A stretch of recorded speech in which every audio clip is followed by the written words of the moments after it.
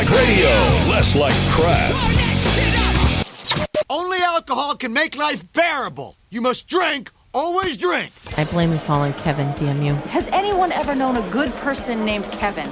We hung out with Kevin from Alcohol by Volume. He only says like 3 words. He's like really shy. He barely talked to me. Towards the end of the night when he was drinking more, man, he was right there with us, talking a mile a minute. Alcohol by Volume? I'm actually kind of drunk. Alcohol by Volume, awesome show. You really want to get drunk? Listen to that show, because by hour 2, he's blitzed. I'll bet. Oh, it's awesome. Because it's a beer show. Kevin's some stupid He's weird Polish last name, yeah. Where's your dedication there, Kevin? Your own show or someone else's? Alcohol by Volume. Alcohol by Volume. I shove alcohol in my butthole. That's not it? Nothing to do with butthole. I mean, can you even get drunk anymore? It's kind of like drinking a vitamin food, right? So you're blaming the drunkard? Yes, I'm blaming the MLR drunkard, Kevin. Alcohol for the use are higher commands. Hello, bartender. I have thought it over, and far from being a fat pig, you are very nice. And I would like another drink. Take a barf, drunkie.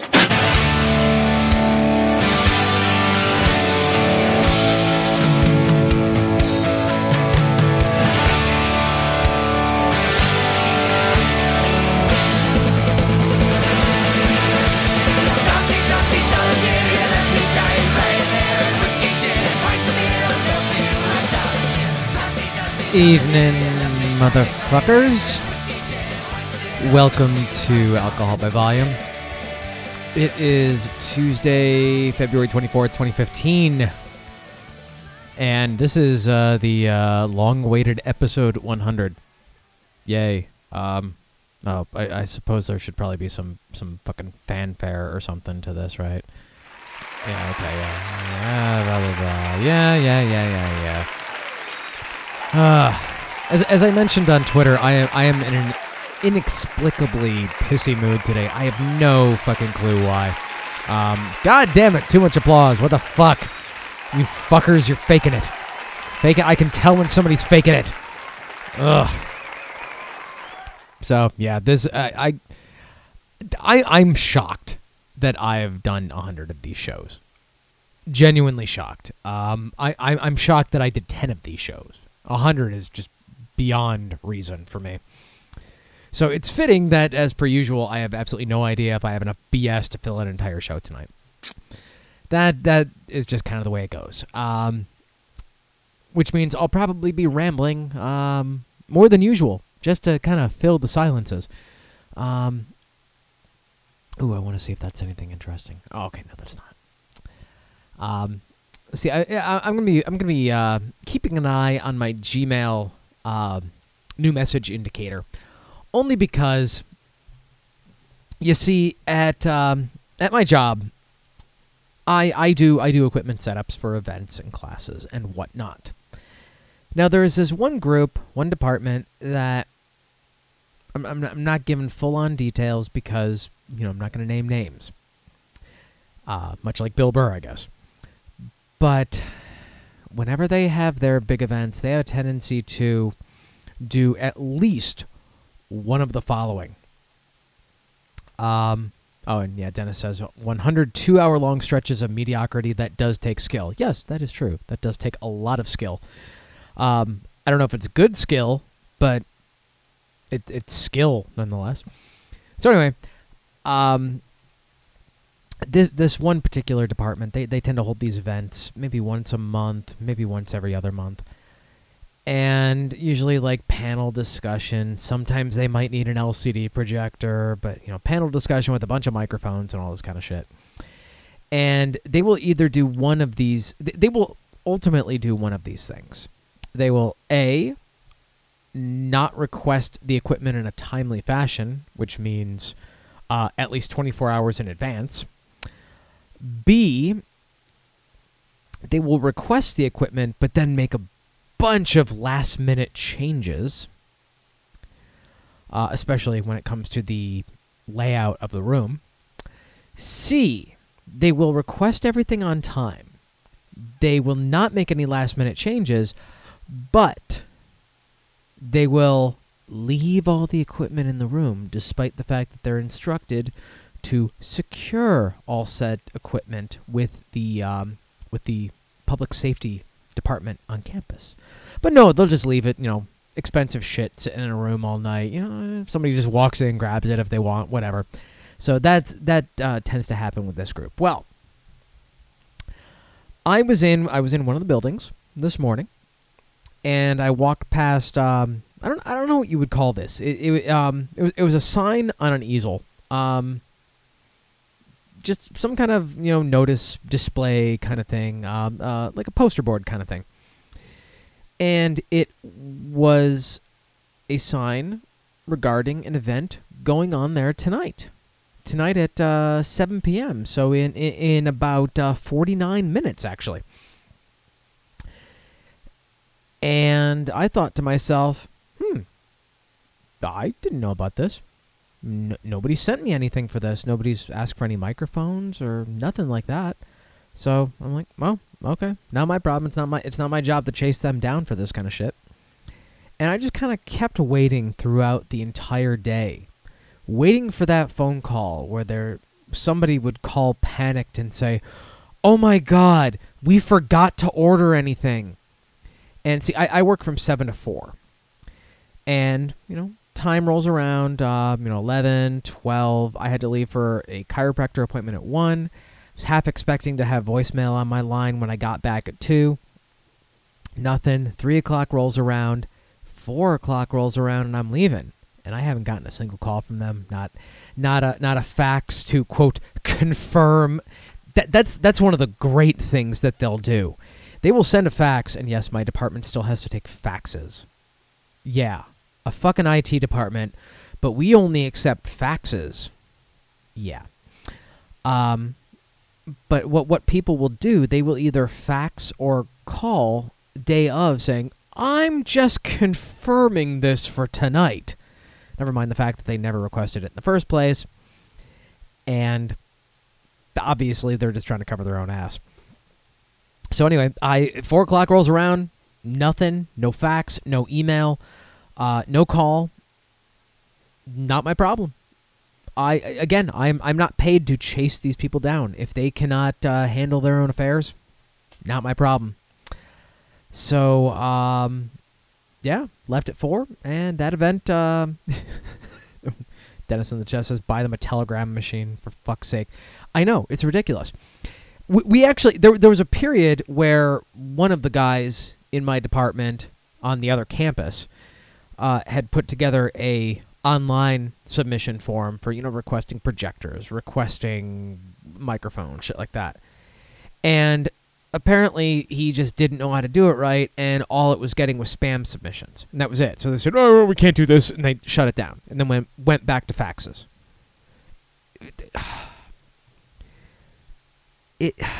This is a fucking IT department, and we're relying on faxes.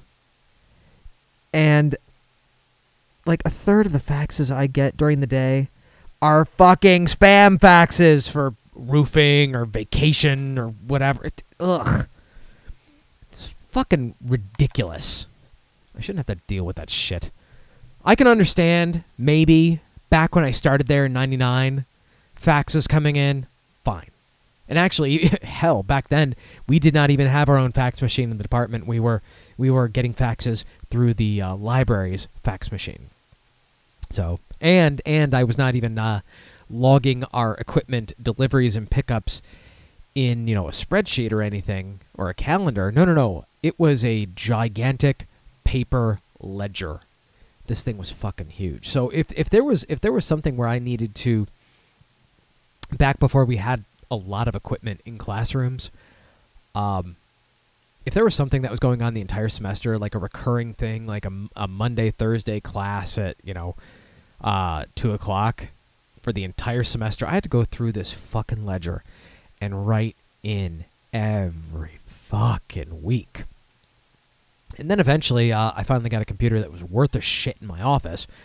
I think that there were like 2 computers in the office at that point when I started. One, I shit you not, had to have been maybe a 486. We're not even talking a Pentium here. And I think the other computer might have been a Pentium, possibly. So that tells you a little something right there. But I eventually migrated that shit into just a regular spreadsheet, and then into I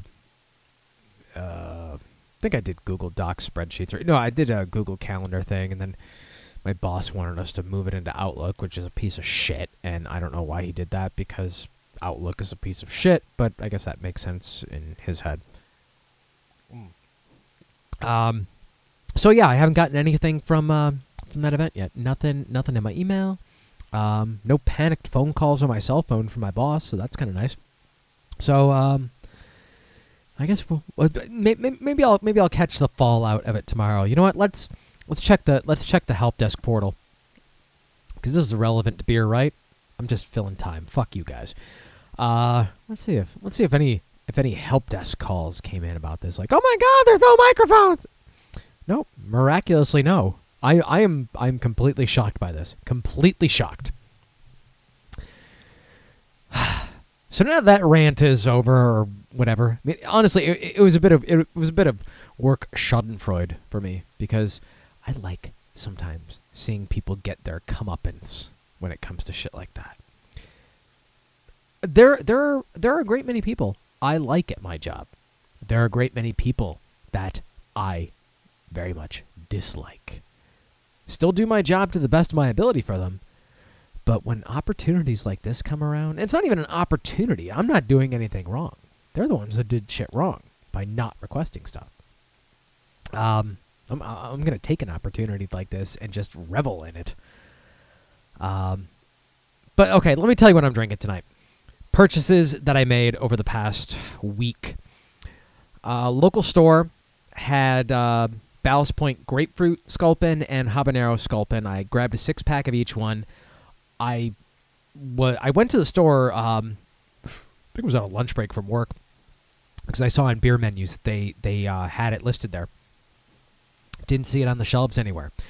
I was about to give up and just picked up a bottle of Stone Green Tea IPA when I saw a guy come out with a box. Oh, come out with 2 boxes.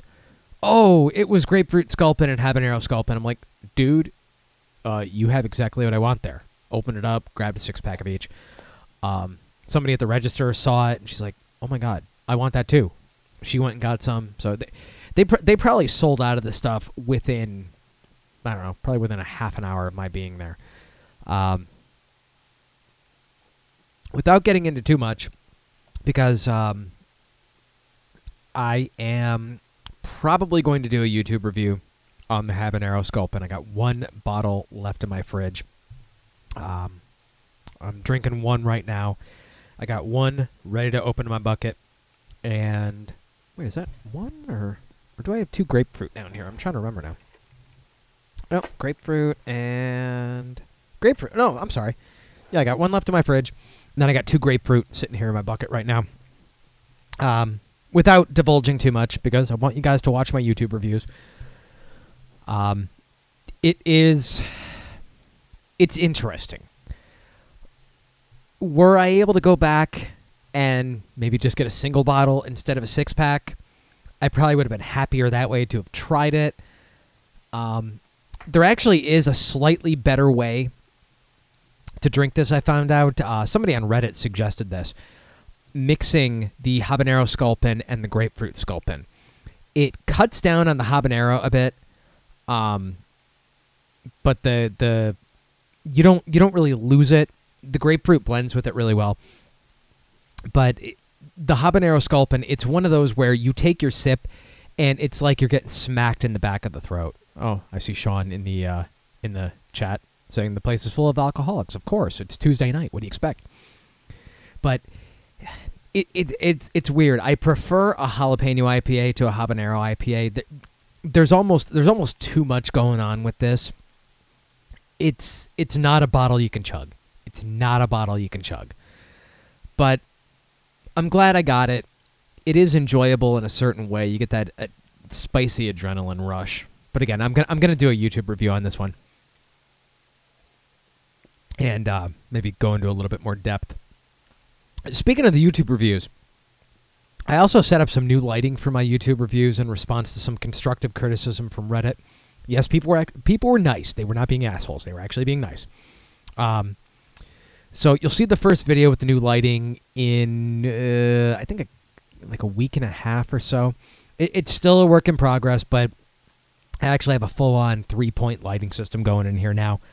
And just to show you the fucking pace of technology, maybe 2-3 years ago, I had bought an LED camera light for my videography.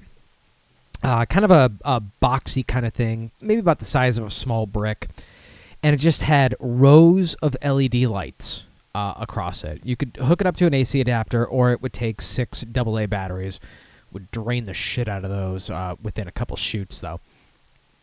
But at the time, it cost me like $200, $300, something like that. But I figured, you know what? It's a tax write-off. It's for my videography. It's worth it. Well, now I decided to do the 3-point... Jesus Christ. I did the...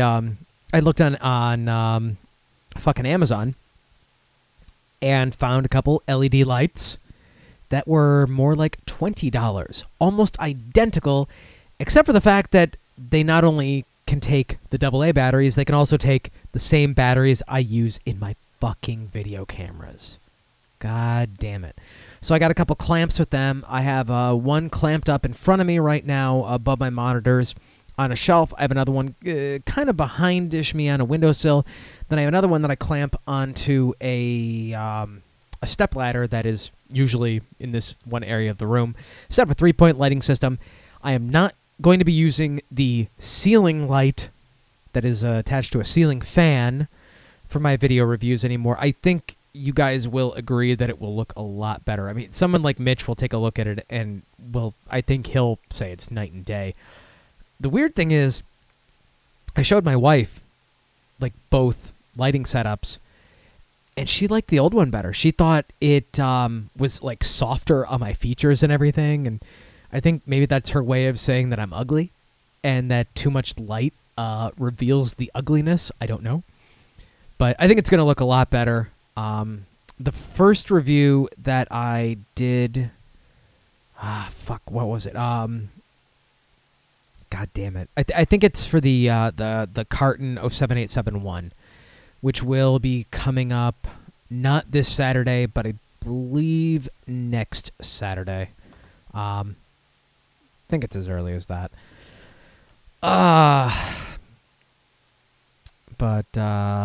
Yeah, so there's that. What else has been going on? See, like I said, I'm kind of filling time. Okay, you know what? Because, this is the 100th episode, I'm not going to stay completely true to form. I'm just going to go off on tangents because I can. It's 100 episodes. I can do what the fuck I want. Most people may not realize that when it comes to watching movies, I am probably about as bad as Hammy, yet Hammy gets all the shit for it. But ever since I got my Plex server connected to my XBMC box, and then I can route it through my VPN. See, it's too many acronyms and everything, and not acronyms, but whatever. Too many letters for you guys, right? I have it through the VPN to my laptop at work. During downtime at work, I can sit and watch movies.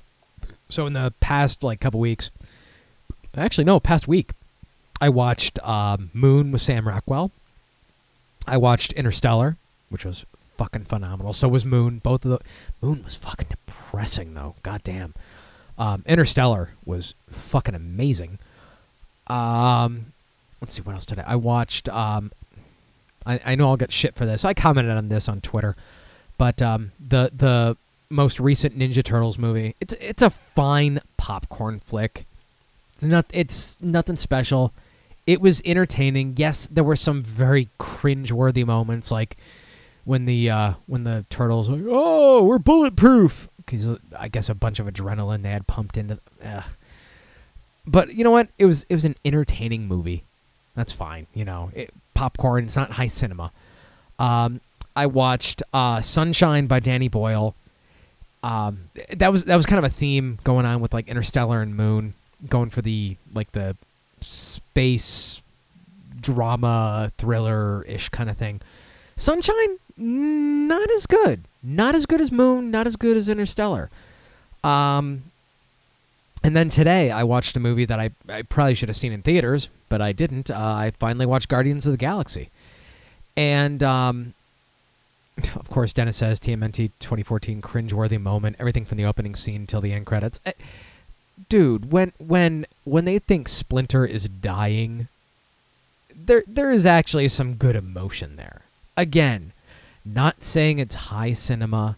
I was actually shocked that Megan Fox was not as awful as I thought she would be. I mean, Will Arnett was, honestly, I think he was wasted in that movie. They could have put anybody into that role, and it wouldn't have made a difference. But, whatever. But, yeah, Sunshine didn't blow me away. Guardians of the Galaxy, I will admit, Guardians of the Galaxy did not really blow me away until, like, maybe the third act. The third act, then I bought in with that. And then the scene during the credits with Groot. Okay. That completely won me over. The scene with Groot won me over. Oh God. And the end when Rocket and Groot. Oh God. So I understand. I understand with that movie now. I have a shitload of stuff I still need to watch. I'm trying to think what I may queue up. Because I try and also like keep current with some of the TV shows I watch that my wife doesn't watch, like Archer, It's Always Sunny, things like that. I may consider watching Event Horizon next because I have not seen that before. Although, you know what? Before that, I think I may watch Birdman because I do have Birdman now, and I would really, really like to watch that. It's Best Picture. Come on. But there's a lot of shit out there I haven't seen, and I need to do it because I am genuinely as bad as, potentially worse than Hammy when it comes to movies. Last little thing before I actually get into beer stories and stuff like that, because I suppose that's what you guys are probably waiting for, right? Right? News this morning that Leonard Nimoy had he had to be rushed to the hospital because of severe chest pains. It was just that bummed me out. That bummed me out. That we already lost DeForest Kelly. How many years ago was that? James Doohan, Leonard Nimoy, maybe the next one. I mean, when we lose Shatner, it's all over. It's just done. Then it's done. Oh, okay. Dennis says Sunshine was a philosophical drama and a sci-fi wrapping. Loved it, actually. You know what? I think I maybe just need to watch it again. I don't know. Something about it. It didn't grab me the way that Moon and Interstellar did, and I don't know why. I'm not saying Sunshine was a bad movie. It didn't hit me the way those other two did. And maybe I was just expecting something different from it because of Moon and Interstellar. I don't know. Maybe I need to watch it again and not following movies like that. Have it follow something completely different. But so Leonard Nimoy is not doing good. I mean, I guess he has lung disease too, which does not help things along. So we may be losing Spock soon. Which would be a bummer. Notice I could have said we may be losing Galvatron soon, or I could have said we may be losing Sentinel Prime soon, but I'm not that kind of a douchebag. Although he'll always be Galvatron to me. Let me get into the press clippings here, little bits here and there. From Men's Journal, Dogfish head Sam Calagione squares off against Budweiser. This was really, it was an interview with him that was more or less in reaction to the Budweiser ad from the Super Bowl and AB InBev's buying of Elysian. They asked him what he thought about AB InBev buying up craft breweries, and he was actually pretty diplomatic with this. He said, I get it that a number of the patriarchs of craft brewing are getting to retirement and trying to figure out how to transition out of brewing. So I'd never shit on somebody's decision to sell out. Now, the fact that he described it as selling out, that seems a little loaded there. He goes on to say, I do think the world's largest breweries are disingenuous in their intentions moving into the craft beer world. They'll buy a once independent brewery, not naming names, and suddenly its IPAs kegs are on the street for half as much as a true indie craft beer. It really shows they're using these once craft brands as pawns in their game to knock the true indie breweries off the board. Okay. Agree to disagree, maybe. And they asked, okay. Then it says a lot of people hated Sunshine. It's kind of a movie if you don't like, you won't like. Okay, fair enough. I'm probably gonna give it another chance. So I like what's his face? What's his name? Cillian Murphy? Is that his name? I'll give it another shot. Didn't hate it. Maybe just didn't get it quite yet. But they asked Sam, is a cheaper IPA bad for beer lovers then? I can see how it'd be good for AB InBev, but it's not great for a consumer that loves the choice, diversity, and excitement indie craft breweries have brought back to America. After Prohibition, the whole beer industry consolidated as a few international conglomerates sought to control market share in America. That's something to be wary of as these large breweries are buying up small breweries, then brewing their beers in giant quantities and charging very little for them. Their end goal is to dominate every segment of the beer world. If they succeed in that, then beers will get homogenized back down again to a few simple styles again. And this is kind of one where I disagree with him. He says, they ask if a cheaper IPA is bad for beer lovers. And he says it's good for AB InBev, but not great for consumers that love choice, diversity, and excitement from indie craft breweries. Look at it this way, then. Goose Island, and he's obviously referring to Goose Island. He's completely referring to Goose Island. Who's to say, if somebody has a Goose Island IPA and then says, that's pretty good. Let me try out some of these other IPAs. And then gets into the craft stuff. A very prevalent IPA is, let's see, there are a few from Dogfish Head, aren't they? So maybe they try the Goose Island, and then they start getting into the Dogfish Head. I see it as a gateway. It is all about a gateway. Yeah, you can bust on Blue Moon, Leinenkugels, and all that stuff. And Goose Island, obviously. You can bust on those all you want. Say, oh, they're not craft, they're crap, blah blah blah. I don't think Goose Island's quality has changed at all. But you can treat it as a gateway into the craft beers if you really don't consider them craft anymore. So they ask, what exactly are big breweries doing with the new craft brands? He says, it seems like the strategy is to let the original brick and mortar of what was once a craft brewery make their esoteric and super weird beers so it still looks like an independent brewery. Then they take 2 or 3 flagship brands and make them in the giant, fully automatic mega breweries to sell them super cheap. This really disrupts the market, but they'd rather shine a light on esoteric stuff from a once independent brewer. And he's basically, I think he's talking kind of, again, Goose Island, where you have their pale ales, basically like the 312 and stuff like that. Or is it 312? Or I don't have Scrams here to correct me again. But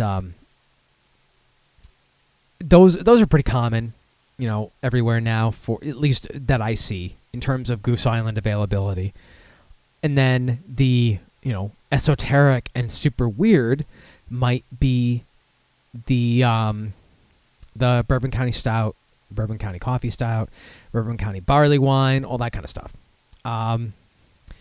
He also could be taking a shot at Elysian with that, where Elysian's base brews will end up, super national and kind of contracted out to, now maybe Elysian is going to be brewed in, some of their staples are going to be brewed in New York instead of in Oregon and everything. But we'll still let them do their kind of weird, kooky pumpkin beers and stuff. I don't get that. I don't see how it supposedly disrupts the market. I don't see how they're really stopping them from making what they're making. I mean, Goose Island is constantly coming out with new stuff. And the fact of the matter is the distribution's better for it. There's a lot of shit from Goose Island I wouldn't be seeing if they weren't owned by AB InBev. Simple as that. Let's see. Would you ever sit down to talk business with them? We've had our run-ins with the world's largest two breweries, AB InBev and Miller Coors, so there's zero chance Dogfish would ever sit down to talk to them about opportunities to work together. And then they asked him about the Super Bowl commercial from Budweiser. And he said it was great for craft beer. It shows how confused and conflicted the world's biggest brewery is about how to engage an American populace whose beer tastes are changing. The more they spite us for trying beer outside of the light lager juggernaut, the more we're going to stand for something very separate from what they're about. Then, as they buy out the companies making the beers they're making fun of, the hypocrisy is very apparent. I'm sure there's a room full of MBAs, and all they care about is the Budweiser brand. That's what they're paid to care about. They don't give a shit if promoting Bud means making fun of other brands in the AB InBev network. It shows that true craft brewers are brewers first, business people second. That company is run by nothing but business people. So, kind of interesting there. Some stuff I agree with him. Some stuff I don't agree with. But, I mean, he's one of the godfathers of the craft beer world now. He's one of the big guys, just like Greg Cook, Jim Cook, Joey Redner, Cigar City. So I mean, these are the guys that pull a lot of weight in the craft beer world. So who am I to disagree with his opinions? I guess.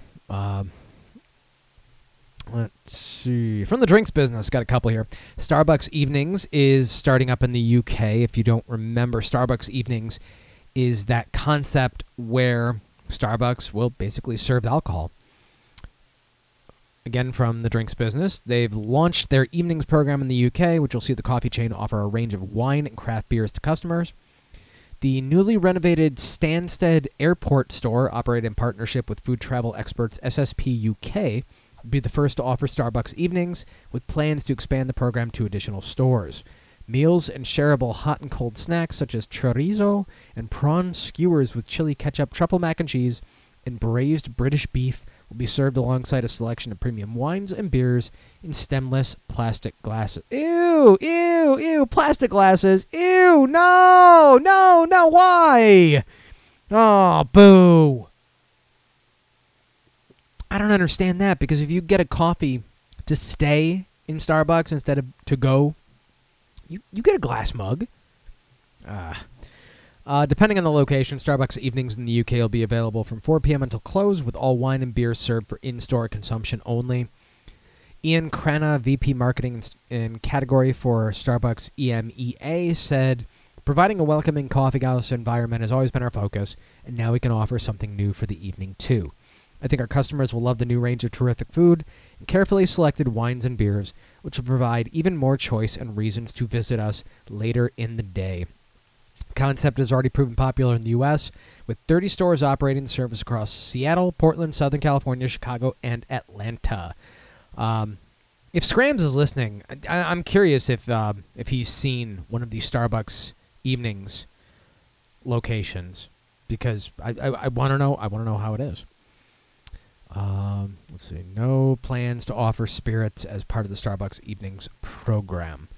See, I could, especially during the summer, I could really work with that. When I'm working on my video shoots, I cannot get editing done at home. So sometimes, like, if I have days off, I usually kill off my vacation days during the summer, sometimes take a week at a time, and I'm working on video stuff, I can't work on it at home. It is just impossible, because my kid wants to sit in my lap. He wants to, quote, help me, which is the opposite of. So I'll usually just spend the day at Starbucks. Drink a few coffees while I'm there. But Starbucks Evenings, I'll stay in there through the evening. Have a couple drinks that night, too. I'd love to see this concept hit the East Coast of the U.S., but doesn't seem like it has gotten to that point yet. Dennis says, Starbucks, all your addiction needs served in one place. Yeah, that is true. If only it was maybe 15, 20 years ago, then you could smoke in there too, right? Let's see. This also from the drinks business.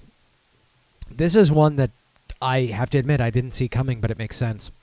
Cannabis cocktail trend predicted in the U.S. Cannabis cocktails could soon be served at U.S. bars as a growing number of states seek to legalize and decriminalize the Class C drug. Bloomberg reports that bartenders and bud tenders are coming together to create cocktails featuring THC tinctures, the potent part of the herb. In addition, less potent cocktails are being made based on the green herbal flavor of marijuana. While predicted to take off, the cannabis cocktail trend is still very much an underground movement, with public consumption currently banned even in states where the drug is legal, such as Alaska, Colorado, Oregon, and Washington. However, Bloomberg reports that Roberta's in Brooklyn has been serving THC-infused cocktails since 2012. It's very interesting. You go out to drink cocktails to feel something, whether you call it relaxing or loosening up. In terms of recreational benefits, you're opening the window a little bit more, creator of the cocktails Mike Stankovich told Bloomberg.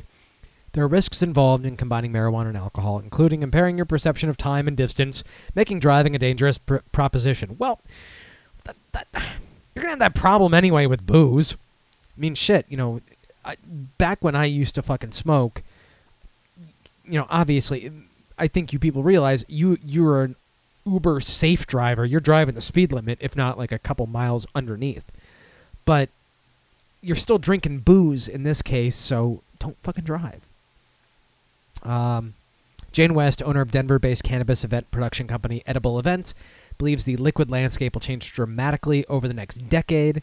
Alcohol companies will create low-alcohol THC-infused products that taste like a bourbon, she told Bloomberg. The American market for illegal cannabis grew 74% last year to $2.7 billion, making it one of the fastest-growing industries in the U.S. The underground cannabis wine scene has been thriving in California for years, while last year American singer Melissa Etheridge launched a cannabis-laced wine aimed at cancer sufferers. Closer to home, they're talking UK, I believe here. Last year, a homebrewed ale made using cannabis leaves went on sale at a pub in Devon, while Chicago-based Earth Mama released a marijuana-inspired vodka infused with herbs and botanicals. Reality TV, quote, star and founder of Skinny Girl Wine and Skinny Girl Cocktails, Bethany Frankel, is reportedly due to launch Skinny Girl Marijuana onto the market. Oy. I got an image I'll post in the chat here. Dennis says, Amsterdam Starbucks will be making a killing. I'm moving. This is actually an interesting one that I had not seen. Cannabis absinthe. So, was it the distiller Antonio Nadal?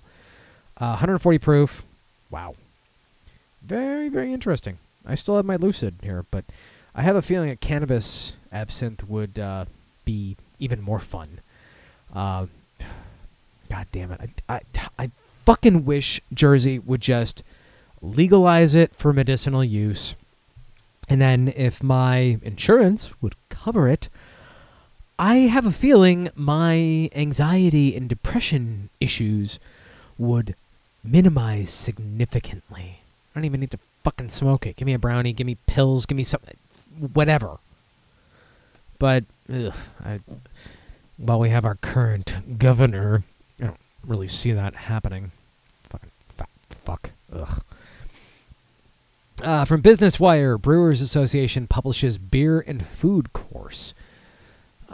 To better integrate craft beer into culinary curriculums, the Brewers Association published the craftbeer.com beer and food course, co-authored by Chef Adam Dooley, Brewers Association culinary consultant, and Julia Hertz, craft beer program director at the Brewers Association. The curriculum is the definitive beer and food course for culinary institutions, food establishments, beverage students, and beer educators.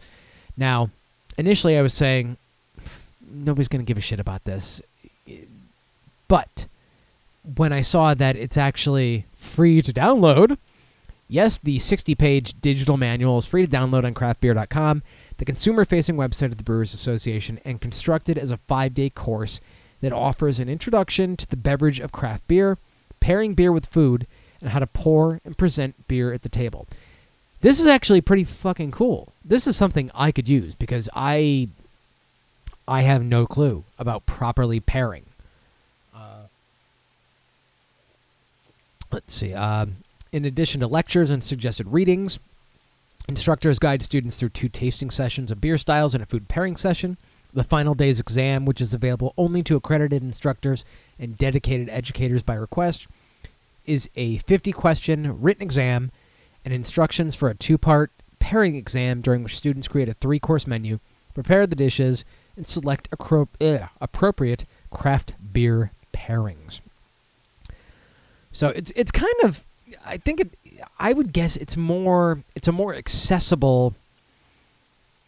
Basically, if somebody does not want to, try and become a cicerone, this is a more accessible way of understanding beer, understanding the interactions with food and everything. So kind of a neat idea. Again, it's available at craftbeer.com. Let me see. See if I have a straight up link for it. craftbeer.com/beer-and-food-course. Looks kind of cool. Course breakdown, downloads, very, very cool. I'm going to post this link in the chat just in case anybody happens to be interested in this. I could see Mitch being interested in this, definitely. Oh, son of a bitch, it's not... What the fuck is wrong with me? It's not an image, you dumbass. Kevin is stupid. Yes. Let's try that again. There we go. I'll probably post that in the Facebook group, too. Email indicator. What's this? 3 emails. What? Oh, damn. Nothing from work. And their event starts in 12 minutes. What the hell? Well, I got an email from Geico on how to avoid road rage. I'm actually curious about this now. 7 ways to avoid road rage. I always have road rage. I'm always calling people cocksuckers, motherfuckers, cunts, and all sorts of wonderful things. Let's see. 7 ways to avoid road rage. Move over if someone is tailgating you. Well, yeah, what if you can't? What if they're tailgating you and you can't fucking move over? Use an I'm sorry gesture to attempt to defuse the situation. Yeah, you know what? My I'm sorry gesture probably also looks like a what the fuck gesture. Plan ahead. Allow time for delays during your journey. Well, I tend to do that. And I still get rage on the road because people suck. Consider whether you've done something to annoy the other driver and adjust your driving accordingly. Okay, to be fair, I've done that. Number 5, listen to music you enjoy. I listen to podcasts, but I also listen to music that kind of contributes to my rage, considering the music I listen to. Use your horn sparingly. No. I rarely use my horn. If I use my horn, there's a reason, and I'm pissed. And then avoid eye contact with angry drivers and give them plenty of room. Jesus Christ. Oi. These are the kind of emails I get. Let's see what... got a couple more things here. From dailylocal.com. It's apparently daily and local for somewhere. I don't know where. Delaware, maybe? Pennsylvania? Pennsylvania State House aims at decriminalizing out-of-state liquor purchases. I did not actually realize that in Pennsylvania, you cannot hop the border and then bring booze in. It makes sense given the way their liquor laws are, but I had no idea this was the case. As the State House this week once again takes up the battle over liquor privatization, several Delco lawmakers are pushing for a more immediate cure. They're pushing legislation to decriminalize out-of-state alcohol purchases. The proposed law would allow residents to bring home wine, beer, and liquor purchased outside of Pennsylvania without facing legal ramifications. Pennsylvania's current law restricts state residents from crossing borders and bringing back alcohol purchased outside the Commonwealth, where they typically find cheaper prices. Yeah, and you know what? They also find they don't have to buy a whole fucking case of beer. They could buy a 6-pack if they want to. Dumbasses. Violators could face up to 90 days in prison. Oof. It's almost a laughable offense, said State Rep Joe Hackett of Ridley Township. Hackett and Senator Dominic Pileggi of Chester introduced comparable legislation giving Pennsylvania residents more freedom when traveling to purchase alcoholic beverages beyond state lines. Many of my constituents frequently shop in Delaware, Maryland, and New Jersey and bring wine or spirits back into Pennsylvania, not realizing they are creating a criminal offense under state law. According to Pennsylvania State Police, 12,527 liquor law offenses, not including DUIs, were reported in 2013. 13.3% decrease from offenses reported in 2012. Total number of sale and transportation of alcoholic beverage offenses are included in those figures. Let's see. A spokesperson from Pileggi's office said once the criminal penalties are eliminated, activity in out-of-state purchases is not expected to increase. But I guess it's also tangled in with the liquor privatization bill, which, of course, when you tack bills together, it's just going to become a problem. Let's see, the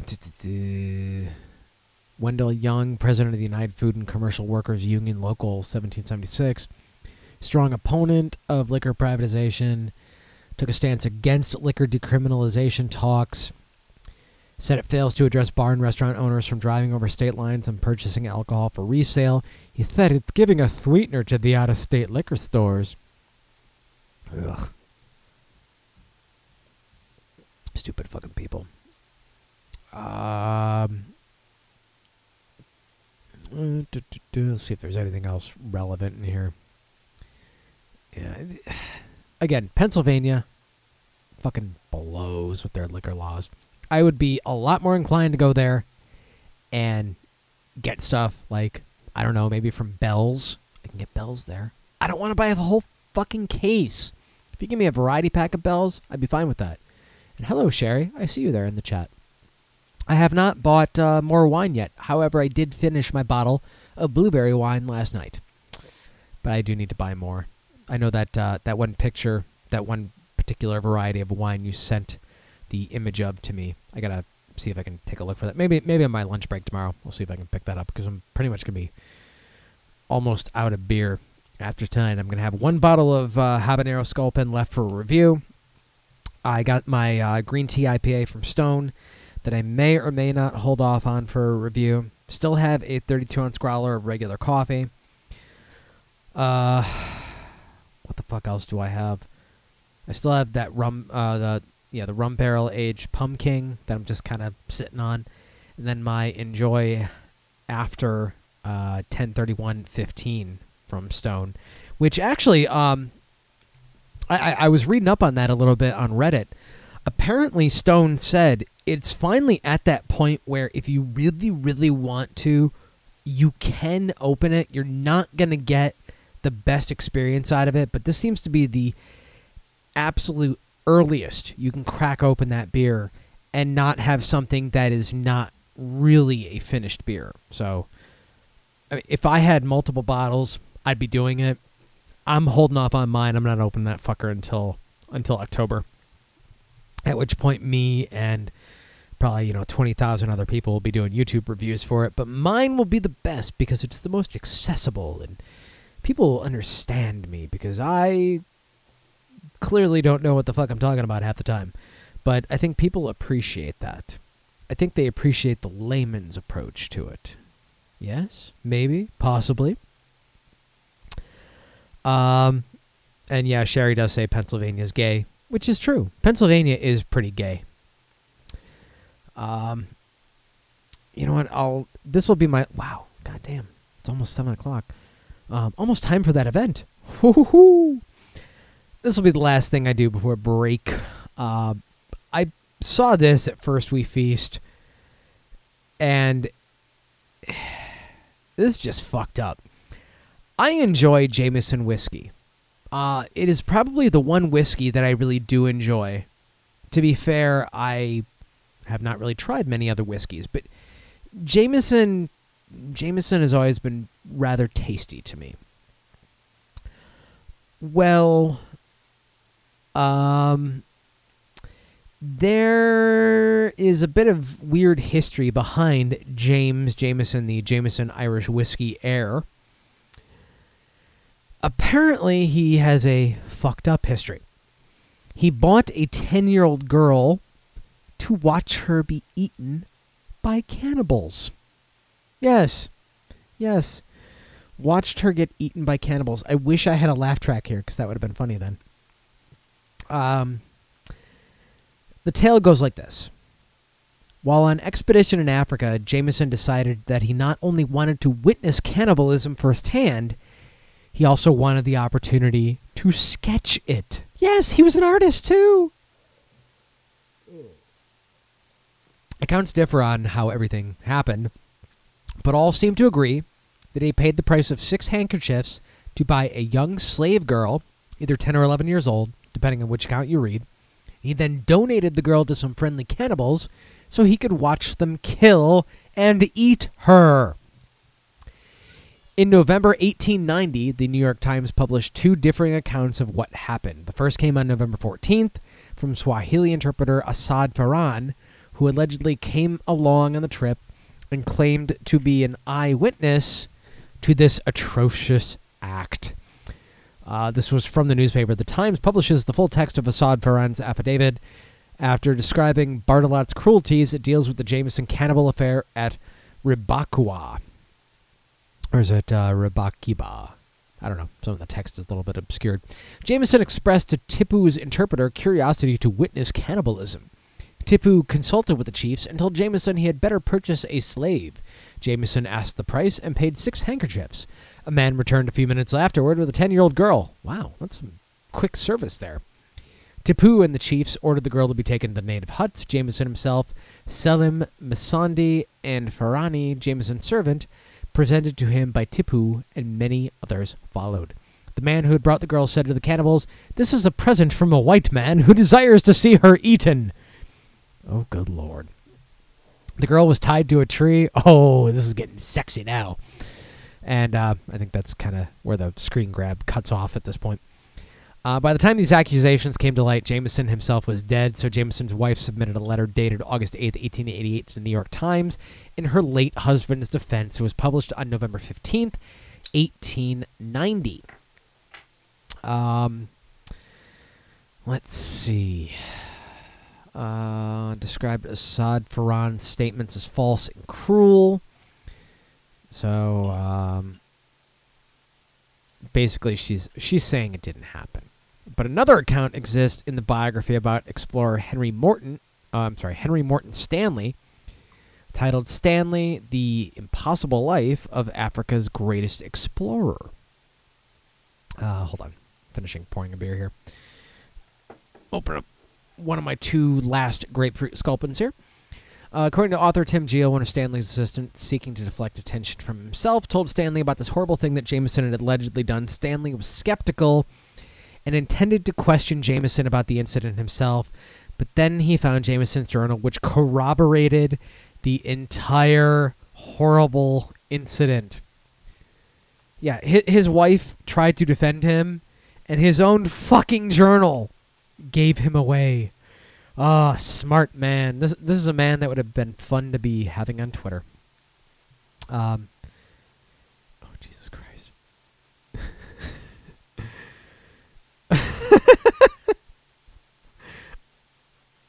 If you're not in the chat, morelikeradio.com/live, Sherry's saying she's a duck. Weird. Very weird.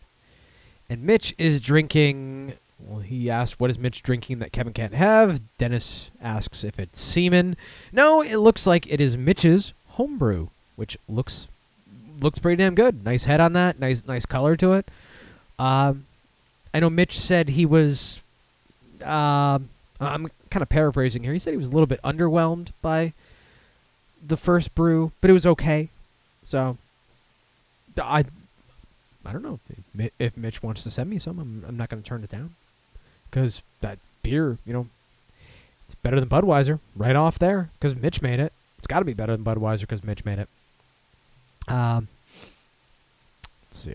Neither the alleged sketches nor the watercolors are known to exist today. You can read the full text of Jameson's journals. That's kind of scary. Jameson's account of the incident reads a little differently than Farron's. Jameson writes, the whole thing started as a joke, and he wanted to see if cannibalism was a real thing after one of his guides started telling him about cannibal tribes in the area they were traveling in. I sent my boy for 6 handkerchiefs, thinking it was all a joke. Oh, of course. And that they were not in earnest. But presently a man appeared, leading a young girl of about 10 years old by the hand. I then witnessed the most horribly sickening sight I am ever likely to see in my life. He plunged a knife quickly into her breast twice. She fell on her face, turning over on her side. 3 men then ran forward and began to cut up the body of the girl. Finally, her head was cut off, and not a particle remained. Each man taking his piece away down the river to wash it. Well, at least they're washing it. That's fair. The most extraordinary thing was that the girl never uttered a sound or struggled until she fell. Whew. Jesus Christ. Damn, still drinking Jameson. Dude's fucked up, but I mean, come on. We still listen to, Gary Glitter songs. We still listen to old Bill Cosby comedy. Michael Richards is Kramer, even though he goes and shouts nigger, nigger, nigger, nigger, nigger. Yeah. Whiskey is still delicious. I don't do those videos without assuming you will mock it. Yes, Mitch says of his beer, it's very drinkable, but not extraordinary tasting. But, you know what?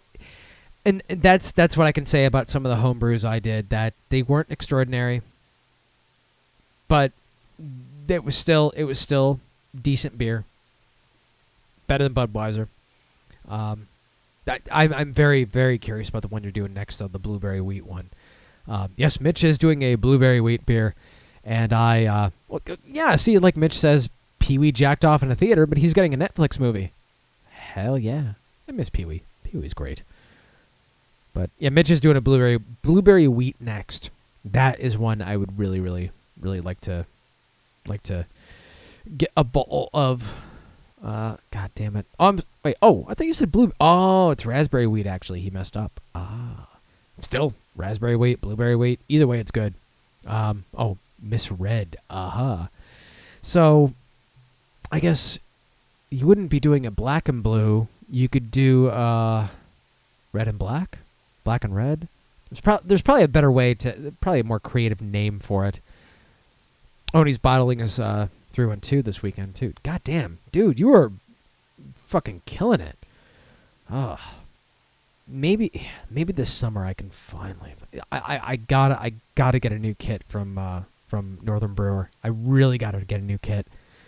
And start doing it right. Get myself a big old stock pot, and start doing it right like you were doing it, man. God damn, I'm jealous. Very jealous. Want to brew my own beer again.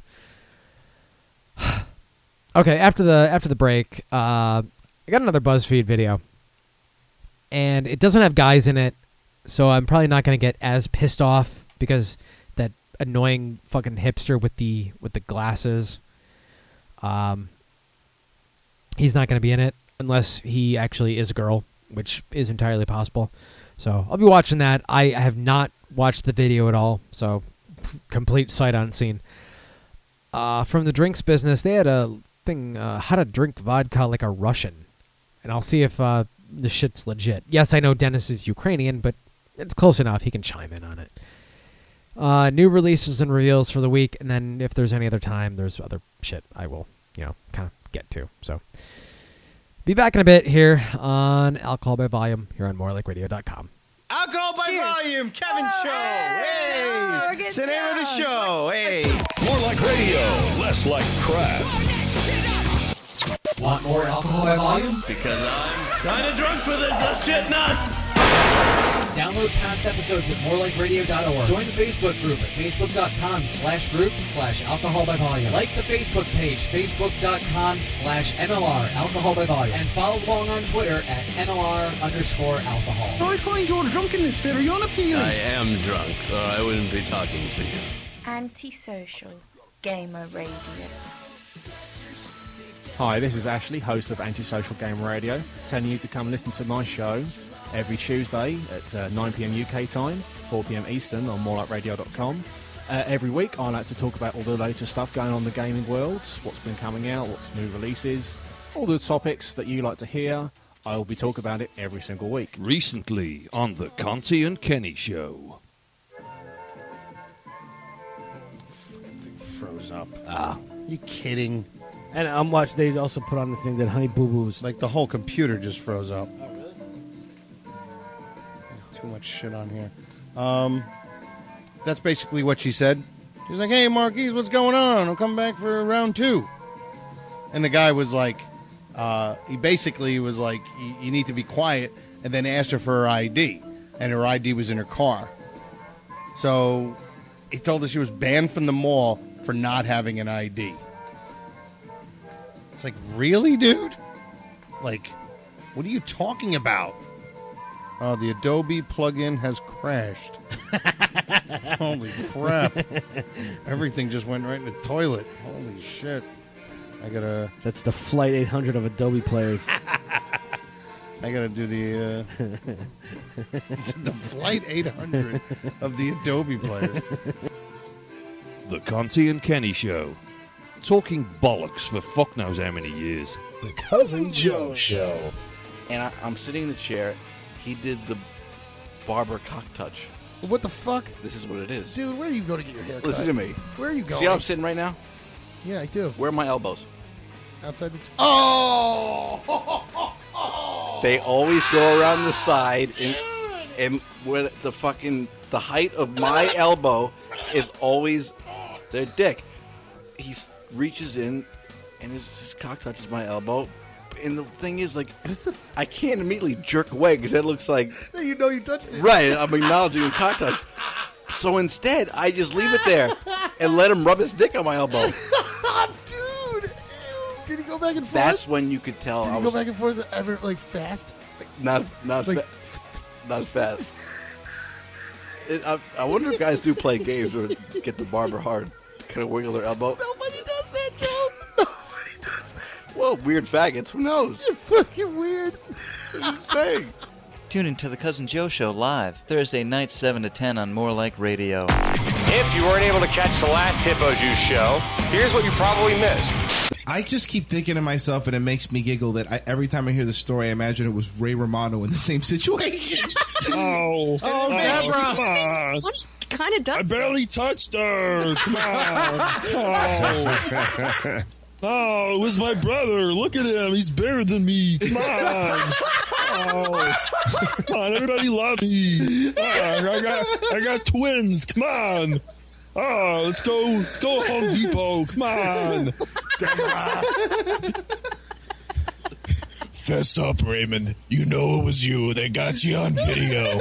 Anybody want soup? Ma, come on. We're talking over here.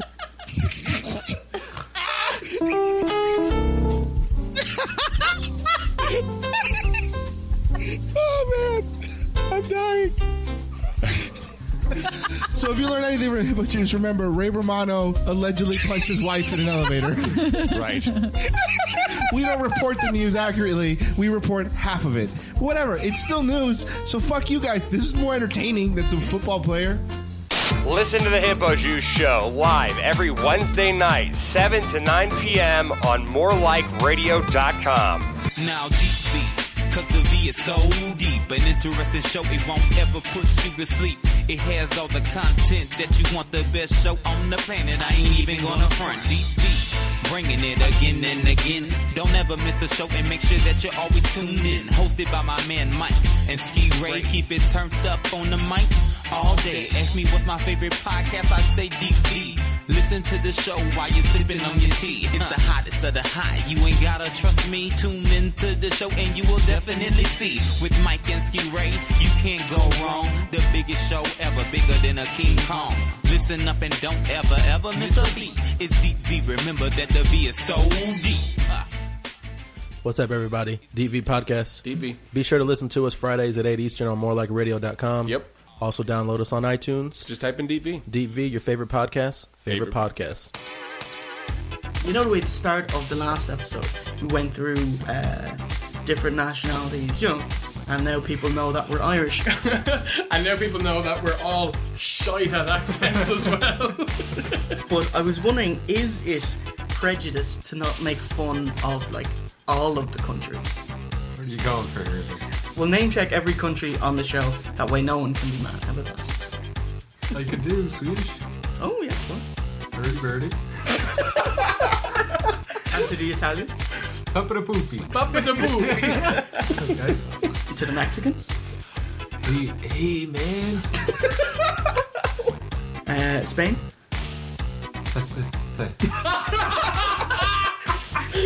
Singapore? Oh. Amazing. Australians? Crocodile Dundalk. No. A big loop, are you? No, that sounds like Limerick or something. That's right, we never slag off the Irish, do we? Someone put a bomb in me potato. There you go. OSW review. All Irish, all racist. Oh, hello there. I didn't see you come in.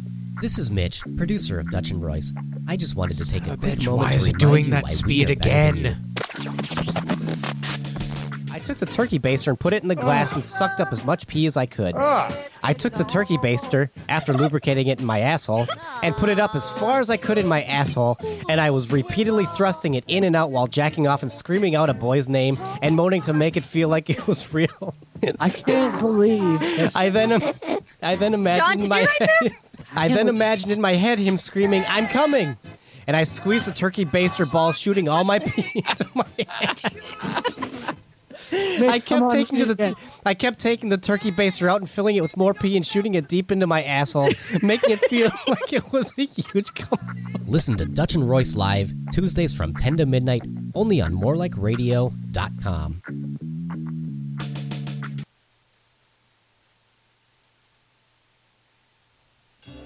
There we go. Hey, you. Yes, you guessed 10,542,000. Change your username. And while you're in the More Like Radio live page, listening to fine quality programming, notice the banner ad just slightly above the chat room? It's a link to something you want in Amazon. Click it. It's probably reminding you to order something you need from Amazon.com. Don't leave MLR and type the URL like a sucker. Just click the link and it'll open in a new window. This way you can buy your shit and continue listening to the show. Now, change your username. It's right there on the right, stupid. The official Alcohol by Volume YouTube channel. Find out what's destroying my liver every week. Ah! My liver! My liver! New beer reviews every Saturday morning. And occasionally some bonus reviews in the middle of the week, too. Your ideas are intriguing to me, and I wish to subscribe to your newsletter. Subscribe now at youtube.com/MLR Alcohol by Volume. Come on, let's go drink till we can't feel feelings anymore. Atomic lineup stronger than Owen Hart's safety harness. MoreLikeRadio.com. Other internet radio stations are gay. You're listening to Alcohol by Volume on More Like Radio. Well, Winston, after 25 unanswered text messages to Nick and Jess this morning, I finally received a response. A smiley face. This leaves us with one choice. To become best friends. Huh? Yeah, fine. Okay, great. Now, as my best friend, I expect you to be willing to sacrifice everything for me at a moment's notice, including, of course, unfortunately for you, your dignity. Yeah, fine. Winston, what can I do for you? Don't talk to me that much. Never lie to me, and never, ever touch my puzzle. Winston, do we think now is really the right time to be starting a puzzle? Yeah, I'm great at puzzles. You're a born puzzler, Winston. Sure. But don't you agree that sometimes when you start puzzles, you get a little bit weird and, I don't know, intense? Spend a lot of time humming. Also spend a lot of time naked. I'm gonna do you puzzle right on the table. As nasty as you want to be. Hey, Schmidt, what do you think it's gonna look like? What do I think it's going to look like? Yeah, the puzzle. Winston, it's on the box. The picture's on the box. It's a Japanese garden. Calm down. What is your problem?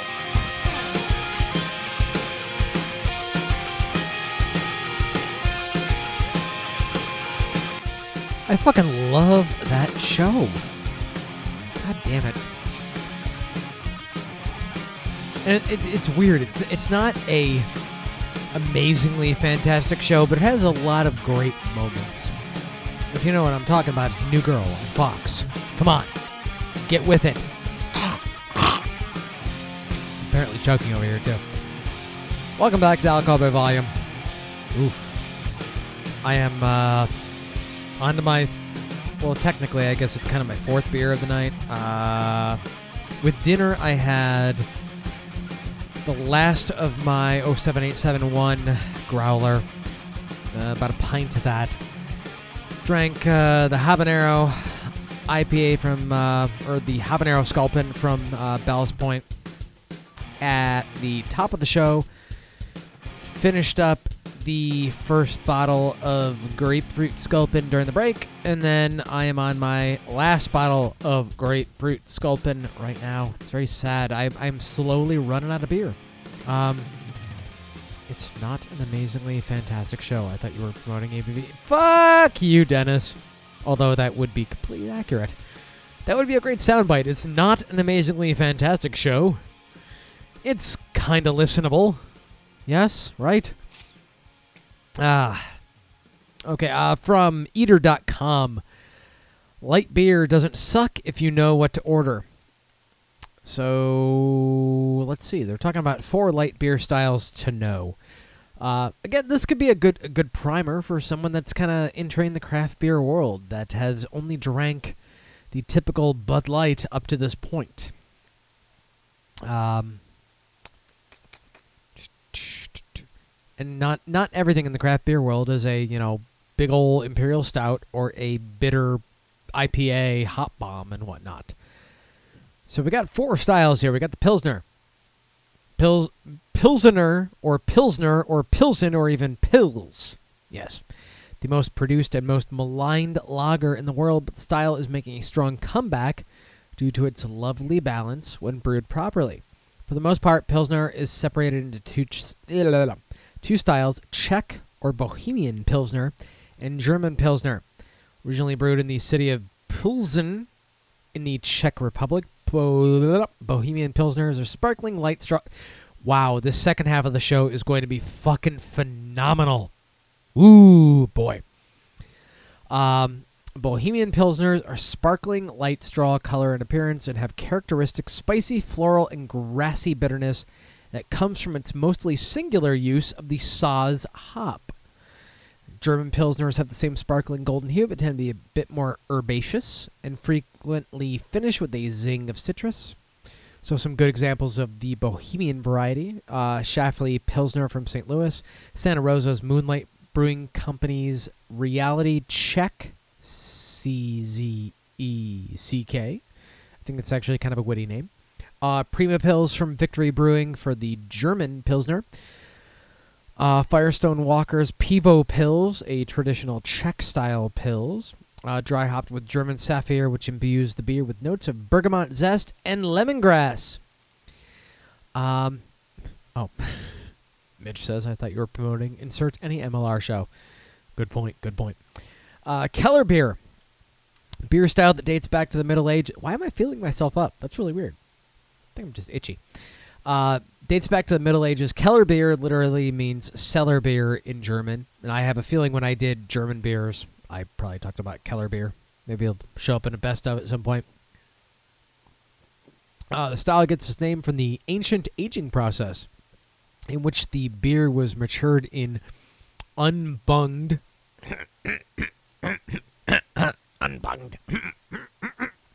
meaning the beer was matured in an open vessel, oak casks, in deep rock caverns. The result is a smooth drinking, low ABV, lightly carbonated, unpasteurized, and mostly unfiltered beer. True Keller beer aficionados drink their Keller beer out of an old school earthenware mug. Good examples: Alpine Spring from Sam Adams and Taps Brewery Cream Ale from Brea, California. Then we got the Helles Lager. Hell is German for bright. Helles Lagers were the answer when Czech Pilsners became all the rage, and Germans had to invent their own beer style to compete with the beautiful sparkling beers from the East. It was apparently created on March 21st, 1894 at the Spaten Brewery in Munich, considered the embodiment of perfect German brewing tradition. It's a nuanced, gentle blonde beer with amazing balance and a lingering malty finish. While this beer may be bright in color, the style's alcohol content does vary. Beer drinkers wanting a lighter experience should choose a Helles with an ABV of 6% or lower. American-made Stouts Gold Lager from Pennsylvania, great example, as well as the old school perfected. I I can pronounce this name perfectly fine when sober. Not so much when I've been drinking. Weinstefaner. Oh, Weinstefaner. Yes! Original from Germany. Grainy notes of pepper and banana are balanced by floral hops and dry finish. And the last one we got here, cream ale. Truly American style. The cream ale is something of a hybrid between an ale and American lager. Recently becoming popular again amongst craft brewers, many cream ales are being made as noble grain, slightly hoppier versions of their predecessors. Perfect style for someone who wants a golden beer with a low hop profile and aroma and nice palate cleansing carbonation. I haven't had a good cream ale in a while, honestly. Cream ales are generally biscuity with notes of honey in the finish. Sweet Action from 6 Point Brewery in Brooklyn is a delicious choice, as is Golden Ale from Georgia's Terrapin Beer Company. So if you're trying to wean someone off the Bud Light, look for a Pilsner, look for a Keller beer, look for a Helles Lager, look for a cream ale. I am actually tempted to pick up some Sweet Action from 6 Point now. I see 6 Point stuff here all the time. I see Weinstefaner stuff here all the time for a Helles Lager. Alpine Spring will be popping up from Sam Adams once the spring packs come out. I don't think we have the spring packs out yet. Although now that I think about it, I think there is a pack with Escape Route in it, so that may be kind of a spring pack. Pills, you can find a good Pilsner. Victory distributes a lot of places. Prima Pills, you can probably find that pretty easily, depending on your location, I suppose. 1894. Oh, okay. Okay. Here we go with the BuzzFeed video. Again, I have not watched this at all. I have no fucking clue. I have no fucking clue if this is any good. I will pause and interject here and there. If this is shitty, it's completely my fault. But BuzzFeed is typically pretty good. I mean, I was trying to find other BuzzFeed videos that dealt with booze, but this really seemed to be the only one. Looking at the sidebar here, Americans try sushi for the first time. Women read Playboy for the first time. I mean, some of these I actually do genuinely want to watch. Just they would not be relevant for the show. Chinese people try Panda Express for the first time. I want to watch that. Foodies kill their food for the first time. Coffee expert reviews pumpkin spice lattes. Weird things guys do to one-up each other. Americans try Indian desserts for the first time. Ugh. I don't think I'd want to do... Indians have desserts? Are they not made of shit? Ugh. Americans try Midwest food for the first time. Guys trying ladies' underwear for the first time. Oh, yeah. Okay, now that's kind of hot. That's kind of hot because that's probably very, very comfy. Australians taste test American snacks. People try McDonald's breakfast for the first time. God damn. BuzzFeed knows their niche. They definitely know their niche. So with that, let's look at women drink whiskey for the first time. What was the second part? I'm drunk. I don't know anything about whiskey. I'm not really the alcohol type. Might cry. I hear it's... Okay, so far we got 2 white girls, 1 black girl with a very, I don't know, like pumped up curly hairstyle. Disgusting. And then I think I'm going to throw up for like an hour afterward. Okay, we got some Jack Daniels. Jack Daniels in front of the black chick. This is a Jack Daniel's Jack Daniels in front of the brunette white chick. Tennessee Sour Mash. Sour and mash don't sound appealing to me. It's a cute design. I feel like this is a good brand. I don't know. I feel like this is like a man's drink. Okay, blonde chick thinks it's a man's drink. Yes, whiskey is because a man's people drink. talk about it a lot, I have high expectations for this one. Is that enough? It's gonna get me fucked up. Oh, good God. It smells like an old man, like really Well, yeah, because old men drink whiskey. Really strong grandpa.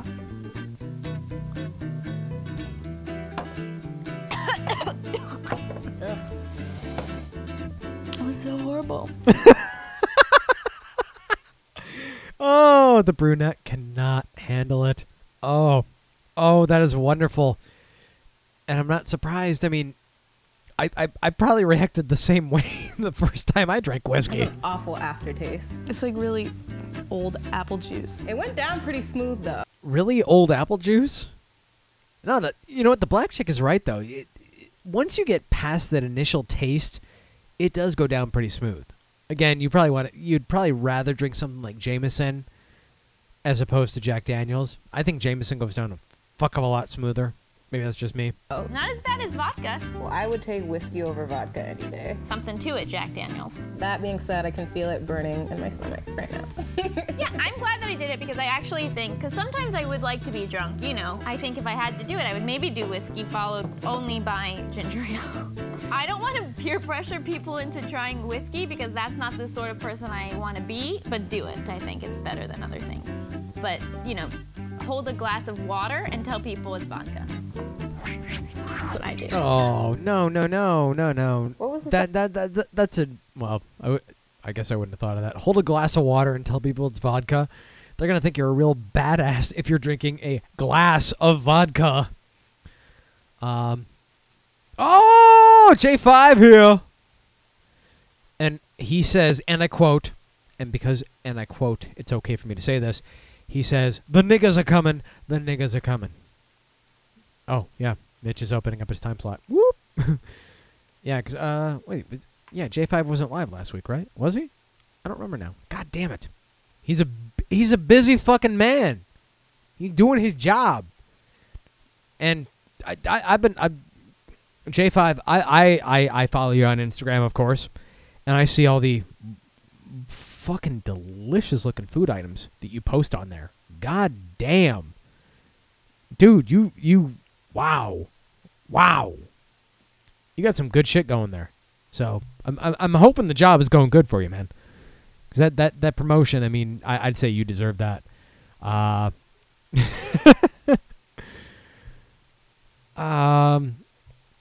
Goddamn. Buzzfeed video just, so much good shit on here. Men try yoga for the first time if buying condoms was like birth control of groomsmen or bridesmaids. The bottled water taste test. International Cheetos taste test. Cheap coffee reviewed by a coffee expert. Oh, yeah, so like 7-Eleven, McDonald's, Dunkin', Denny's. Denny's actually has okay coffee. Americans try exotic Japanese Kit Kats. I want to try the green tea Kit Kat. I need like a sampler pack of those. I need a sampler pack.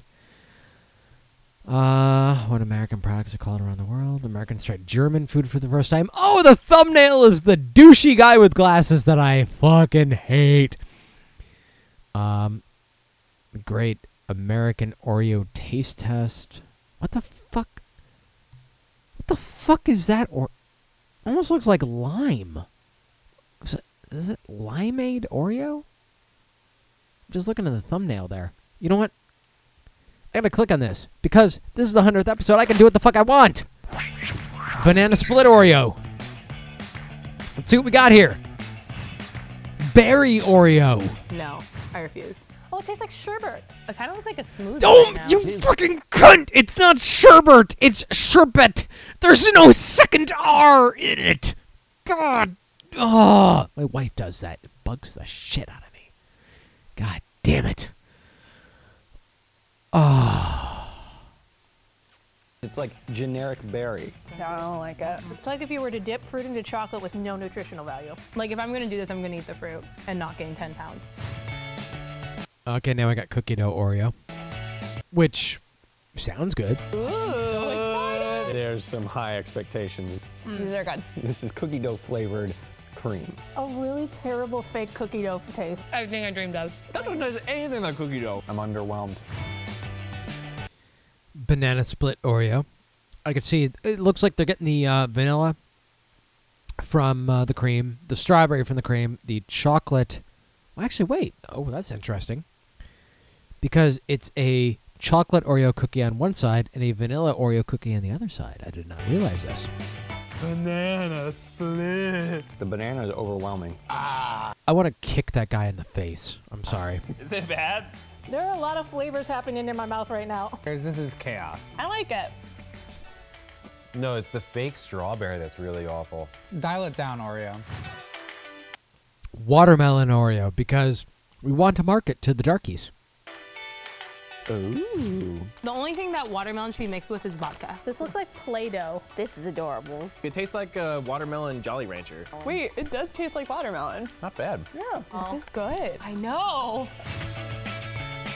That tastes just like Minute Maid limeade. You know, this is gross. Oh, the end of this is so sugary. Apparently they had limeade Oreos. I never saw those. Limerita. Tastes like a mojito. Yeah, like a mojito. Oh, God. Fruit punch Oreo. I mean, some of these are just fucking ridiculous. It smells like you threw up after eating fruit punch. It kind of smells like Kool-Aid. Oh, I don't like that. It tastes like a pixie stick. It's like somebody dipped a packet of pre-made drink into like the Oreo cream. That sounds about right. Just like, I mean, it is really accurate. It's crazy. Pumpkin spice Oreo. If I remember correctly, I think my wife really liked the pumpkin spice ones. now this I'm excited for. I feel like I just walked into Starbucks. Here's our pumpkin pie. It's great. That's like fall. It's kind of like ginger snappy. It's a good mix of flavors. Having the cookie there is like the crust to the pumpkin pie. Sounds pretty good. I would have this after Thanksgiving for sure. Can I Cookie Monster these Oreos? No. I'm gonna chime in with my love of Oreos. Again, this is my show. If I don't want to talk booze, I can talk not booze. The caramel apple Oreos, those were actually really, really, really good. Hold on a second. I'm texting my wife because apparently she's getting me some coffee from Quick Check, which is, if you're not from Jersey, think like similar to Wawa, I guess. If you don't know Wawa, it's similar to 7-Eleven, but so much better. Give me a cookie with fruit and nuts and chips. Wow, she's going to be very worried about my drunkenness. Oh, boy. Oh, no, Rick Nash is out of the lineup with the Rangers against Calgary because of neck spasms. So anyway, J5 wants me to Patron that coffee. God damn it, I don't have any Patron. I could bacon vodka it. I got rum here. I got dark rum. That would work. I got spice rum, but I don't think it would work either. So I was going somewhere, wasn't? Oh, talking Oreos. Caramel apple, fucking awesome. Pumpkin spice, didn't really do it for me all that much. Yeah, fruit and nuts. I'm actually there's like it's like a trail mix cookie that Quick Check has. That's actually pretty decent. So that's what I want. That's what I want. God damn it. We had the red velvet Oreo recently, and we were kind of underwhelmed.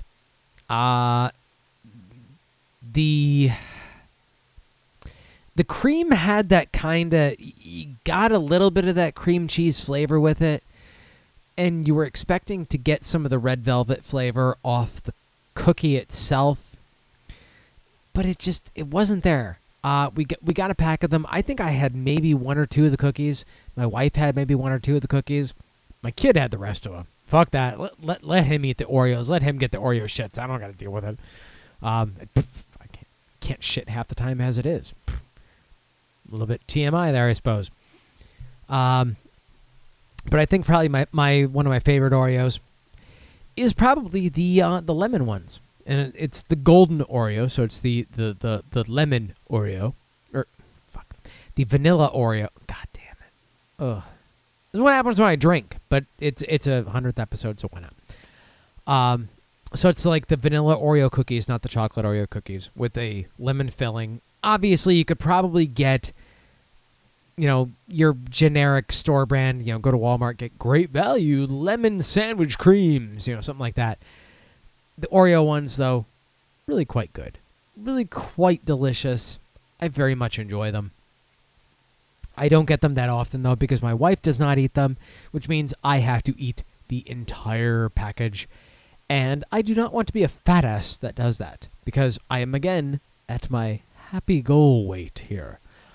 And, oh, Jesus, I got another text. This can't be good. A what? A cookie with fruit? No. Come on! A cookie with fruit nuts like chocolate, or a cookie with fruit nuts and potato chips.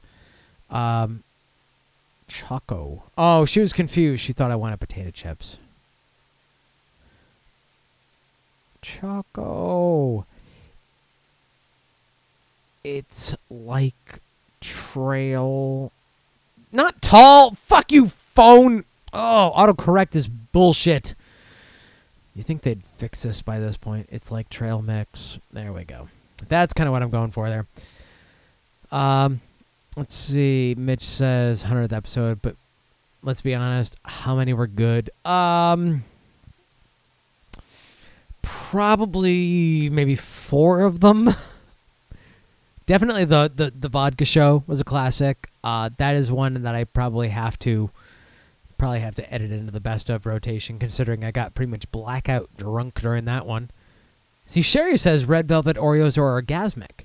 Maybe I just don't like red velvet enough. J5. No, don't Kanye me, dude. No. But I got all the flavor elements out of the red velvet Oreo. I don't know, it just didn't do it for me. It was okay. And I got what they were going for. But I don't know. Maybe I just don't enjoy red velvet as much as I thought it did. What the fuck? There's a bakery near my work. Especially during the summer, we tend to get stuff from there. God damn it! Oh! Everybody turning against me. Everybody turning against me in the chat. morelikeradio.com/live if you are not there live right now. But they have red velvet cupcakes, red velvet whoopie pies, which are all pretty fucking good. But they have these grasshopper bars that are damn motherfucking, oh my god, they're so fucking good. Oh god. See, when Fat Kev takes over, food gets into the mix. Son of a bitch.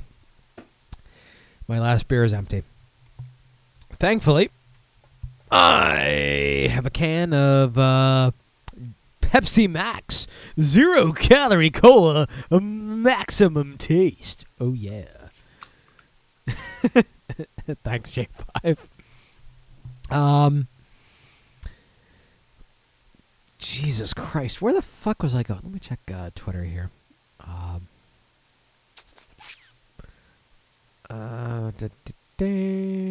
I know Pitch Perfect 2 is coming out in a couple months. I'm excited about that. Oh, geez, I gotta answer stuff on Instagram later, too. Ugh. I'll do that later. So, you know what? This last one I'll do. How to drink vodka like a Russian. Before I get into this, if you want to drink it like a stupid American, you just drink a bunch of faggoty flavored nips from Pinnacle, drink them all during a 2-hour radio show, and then have the paramedics on the ready. But if you want to drink vodka like a Russian, this is what the drinks business says. And Dennis can, if Dennis is still there, he can kind of chime in as to how accurate this might be. Again, he's Ukrainian, not Russian, but it's close enough. Wait a second. Strap-on Booze Baby seeks funding? Hold on a second here.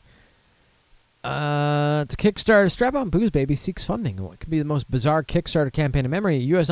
entrepreneur is attempting to raise $70,000 to launch a strap-on booze-filled newborn that you can drink from. Okay. I'll just post this in the chat. Looks like it's supposed to, I guess, look like the Hangover Baby, and I guess you fill it with booze and you drink from it. Expressive, customizable, hands-free beverage insulator that looks like a baby. Makes drinking in public adorable, according to its inventor, Brooklyn-based Simon Fillion. Wow. To be fair, pretty fucking brilliant. Okay. Back to drinking vodka like a Russian. Pre-party preparations. Before drinking vodka, it's tradition for some Russians to consume a raw egg based on the belief that it'll help you make it through the evening and leave still standing. While not generally recommended, this tactic essentially lines your stomach, allowing you to remain sober for longer. If the risk of salmonella poisoning proves too off-putting, drink a tablespoon of...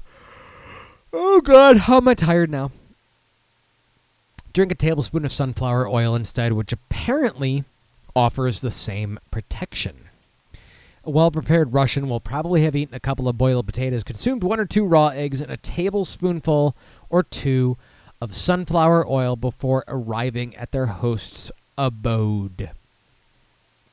Then, always eat immediately after a shot. See, you think, when you kind of picture Russians drinking vodka, it's just shot, shot, shot, shot, shot, and they're just doing it again and again and again. Let's see. Oh, okay. I was checking my email again, seeing if anything popped up from work, but I guess not. Okay. One of the biggest mistakes made by those less familiar with the art of drinking vodka is failing to eat between shots. This makes sense.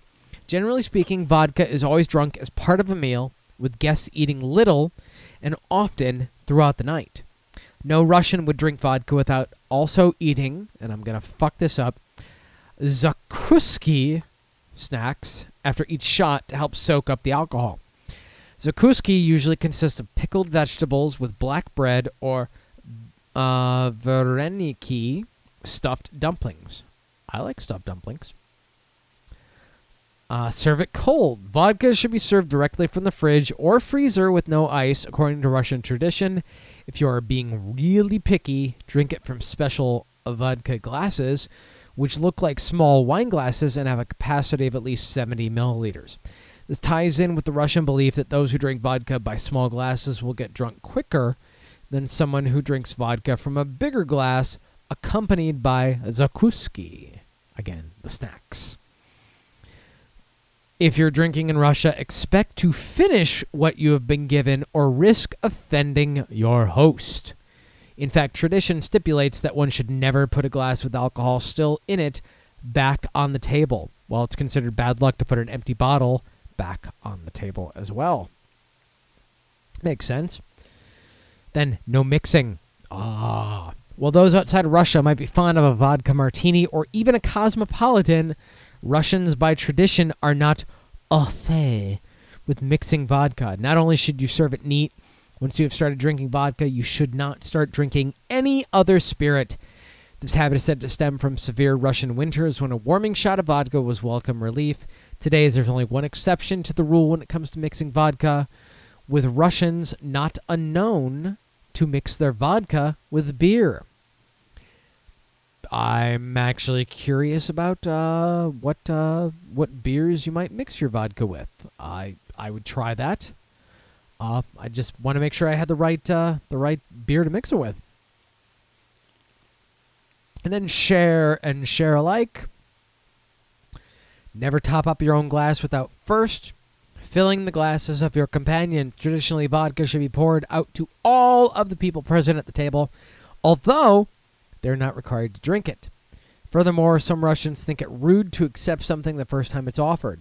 Therefore, if you are entertaining, you should offer several times to top up the glasses. Also, a shot glass should always be filled from the table, never by raising your glass to the bottle. I did not know that. I seem to typically do that wrong. And then last one here, offer a toast with every sip. Every shot should be followed by a clink of your glass and a toast, except if you're at a funeral when the touch of a glass is forbidden. After taking your shot, knock your glass off the table, or knock your glass on the table, maybe, and take a bite of zakuski before refilling your glass. Be warned, it is considered very bad luck to make a toast with an empty glass. Toast can be as elaborate or banal as you like, celebrating friendship to your pet pooch. However, the second toast of an evening is traditionally reserved for Zazenjin to the women. Common toasts include Za Zdorovye for our health, Nu za Vreshu for our meeting then, Za vas for you, Nu Poyehali. That is cheers. Okay. Let's see. Back to the chat here. Sunflower oil I did hear about. Okay. Dennis says... Oh, okay, Dennis says raw egg. Who fucking does that? Sunflower oil I hear about when they say eat immediately. They mean having quick bite-sized snacks like a pickle, piece of bread, smoked fish. Makes sense. But J5 says as the professional alcoholic, he can attest that eating between shots is bad fucking news. Finishing your shot when offered, that's a fact. Dennis says that. And J5 doesn't know about all the zucchini stuff. Wait, did I say something about zucchini? I don't remember that. Perhaps I did. I don't know. You know what? I fuck it. I guess now is probably best time to head into the new releases and reveals for the week, because I know I'm not gonna properly get through anything else. Jesus Christ. Ugh. You know what would have been shocking for the 100th show to me, to actually get through a show sober. That would have been a shock right there. God damn it. Oy. Yeah, I know I have a problem. The show facilitates it, but whatever.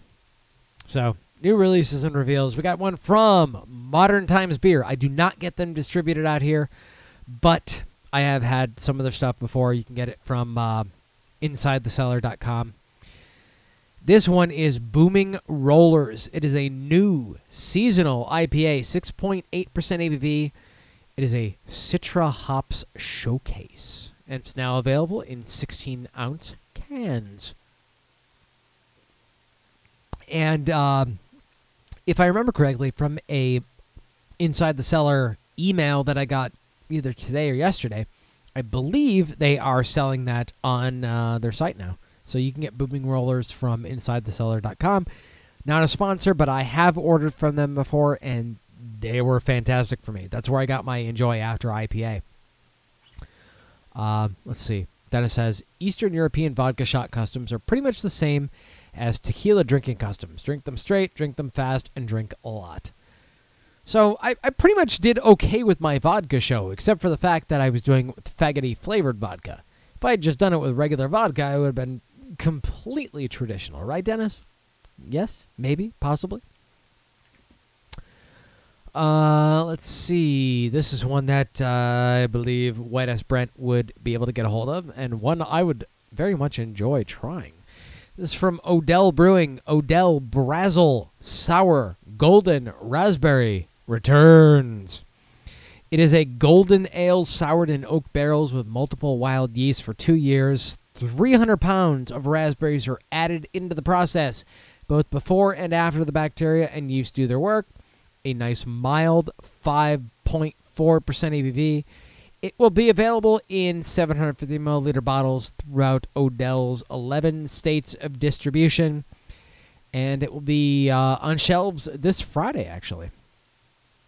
Let's see, next one here. This is one that I will probably see, and I'm actually kind of excited about, because I do enjoy my kind of sour and tart beers, and I like a good cherry beer. This is Flying Dog Supertramp Tart Cherry Ale. It is actually inspired by 2 previous Flying Dog releases from their Brewhouse Rarity series. Their Sour Cherry Ale and their Black Lager with cherries. So, the cherries inspired them, basically. It's brewed with both sweet and sour cherries that are added at the beginning of fermentation. See, at this point now, I'm just drinking Pepsi Max, which is kind of sad. But it quenches my thirst. It doesn't have electrolytes, which is what plants crave, but quenches my thirst nonetheless. So, brewed, like I said, brewed with both sweet and sour cherries added at the beginning of fermentation. 4.7% ABV. Ugh.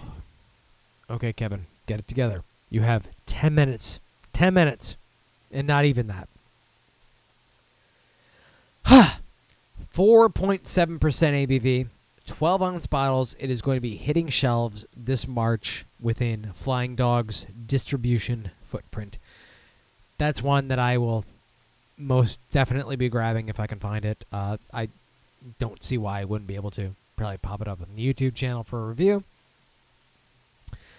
Woodchuck Gumption joins their year-round lineup. I believe I have an image of this one for the chat, too. I always seem to have images of this for the chat.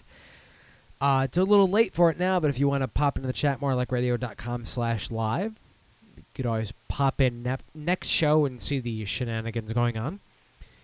So this was, the artwork and the name is a nod to circus founder P.T. Barnum.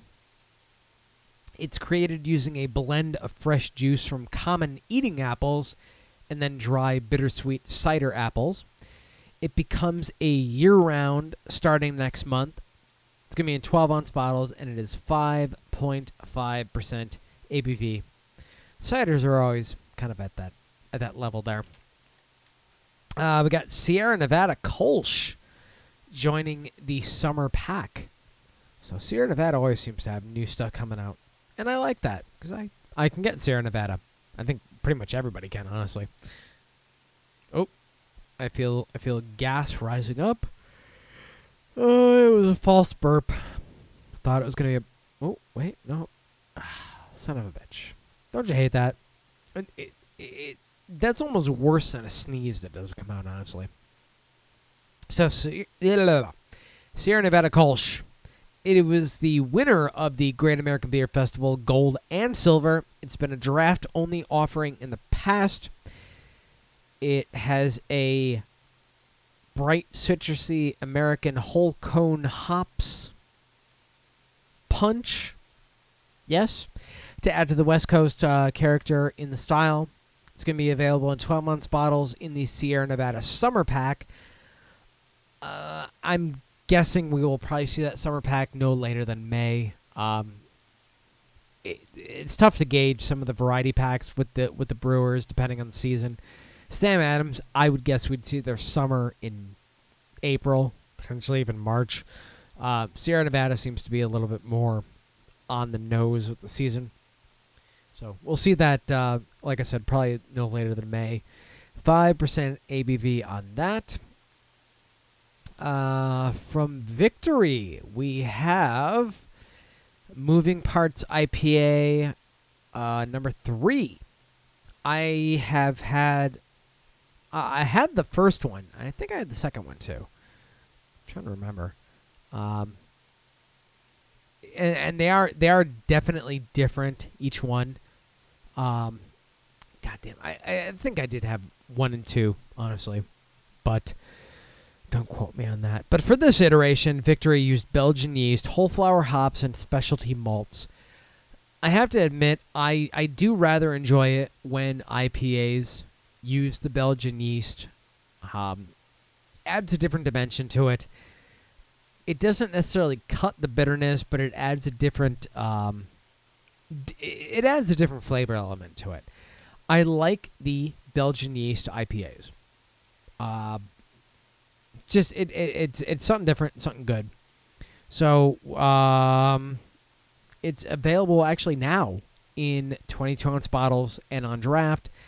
This one is 7.1% IPA. 7.1% IPA. No, 7.1% ABV. I don't even know the acronym for my own goddamn show. Son of a bitch. I have a feeling I may pick this one up, though, because of the Belgian yeast. And I've said it in the past, Victory is shockingly affordable with their bomber bottles. I don't know. I don't think I've ever paid more than $6 for a bomber of Victory. Whereas, you look at Stone, you look at Rogue and stuff like that. You're looking at $8.99, $9.99, $10.99. So Victory is very accessible, at least in my area, with that pricing. And then the last one I got here, for the 100th episode. We got one from Rogue here. Let me post this image in the chat. Oh, I hope I have a cookie waiting for me. Oh, and then I got chips and guac. So good. So good. Rogue, Right Hand of Doom, Red Ale. It is a limited edition red ale celebrating Hellboy's 21st birthday. Yes, Hellboy has been around for 21 years. As the label reads, there's a Dark Horse Comics logo on the label too. This is a red ale brewed with all the same passion and intensity that Mike Mignola and Dark Horse have brought to the creation of Hellboy for the last 21 years. Oh, that's what I was waiting for. You might not enjoy it more than the next issue, but you'll certainly enjoy your favorite character stories more with one of these in your right hand. Well, what if you want to drink it in your left hand? I don't understand. I don't get it. Anyway, it was released last Friday at Portland Comic Shop, Things from Another World, and it's available nationally via Rogue's website. Ugh. And the label features art, of course, by Hellboy creator Mike Mignola. 6.8% ABV, and it is going to be in 22-ounce bottles. So, if you are a Hellboy fan, I have a feeling that would be a pretty good collector's item there for you. I know I maybe have 3 minutes left, but I don't know. I want to see if I have a cookie. I really want to see if I have a cookie because I like cookies. I drink and Fat Kev just comes out of the woodwork. My wife had actually asked me if I wanted to, what I wanted as a treat after the show, because I typically, pizza, White Castle, Taco Bell, whatever. I told her, no. I'd like White Castle, or I'd like Taco Bell, but she doesn't like going to Taco Bell with the kids in the car, which doesn't make sense because Taco Bell, you don't have to get out of the car. Little Caesars for pizza, $5 hot and ready, you got to get out of the car for it. I don't know how that's easier. It's not. But I said, no. You know what? Don't worry about it. But she got me a coffee and potentially a cookie, perhaps a chocolate bar, whatever. But Fat Kev really comes out after the drinking, and it's bad. She even suggested a Baconator from Wendy's, and I said, no. Believe me, I would love a Baconator right now, but I will appreciate sober Kev having said no, because Fat Kev, which is also drunk Kev, would take over and say, gimme, and goddamn no. Oof.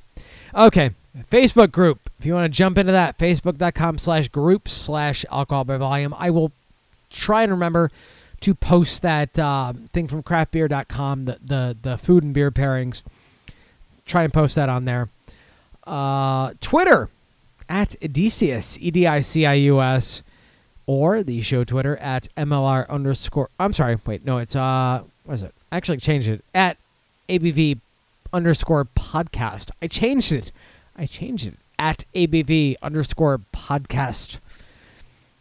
And on Untapped, you can add me because I will friend just about anybody.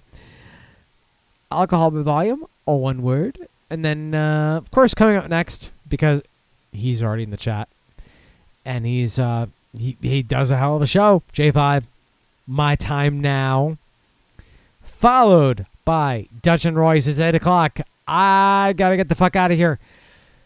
I will probably see you guys next week. Have a good one.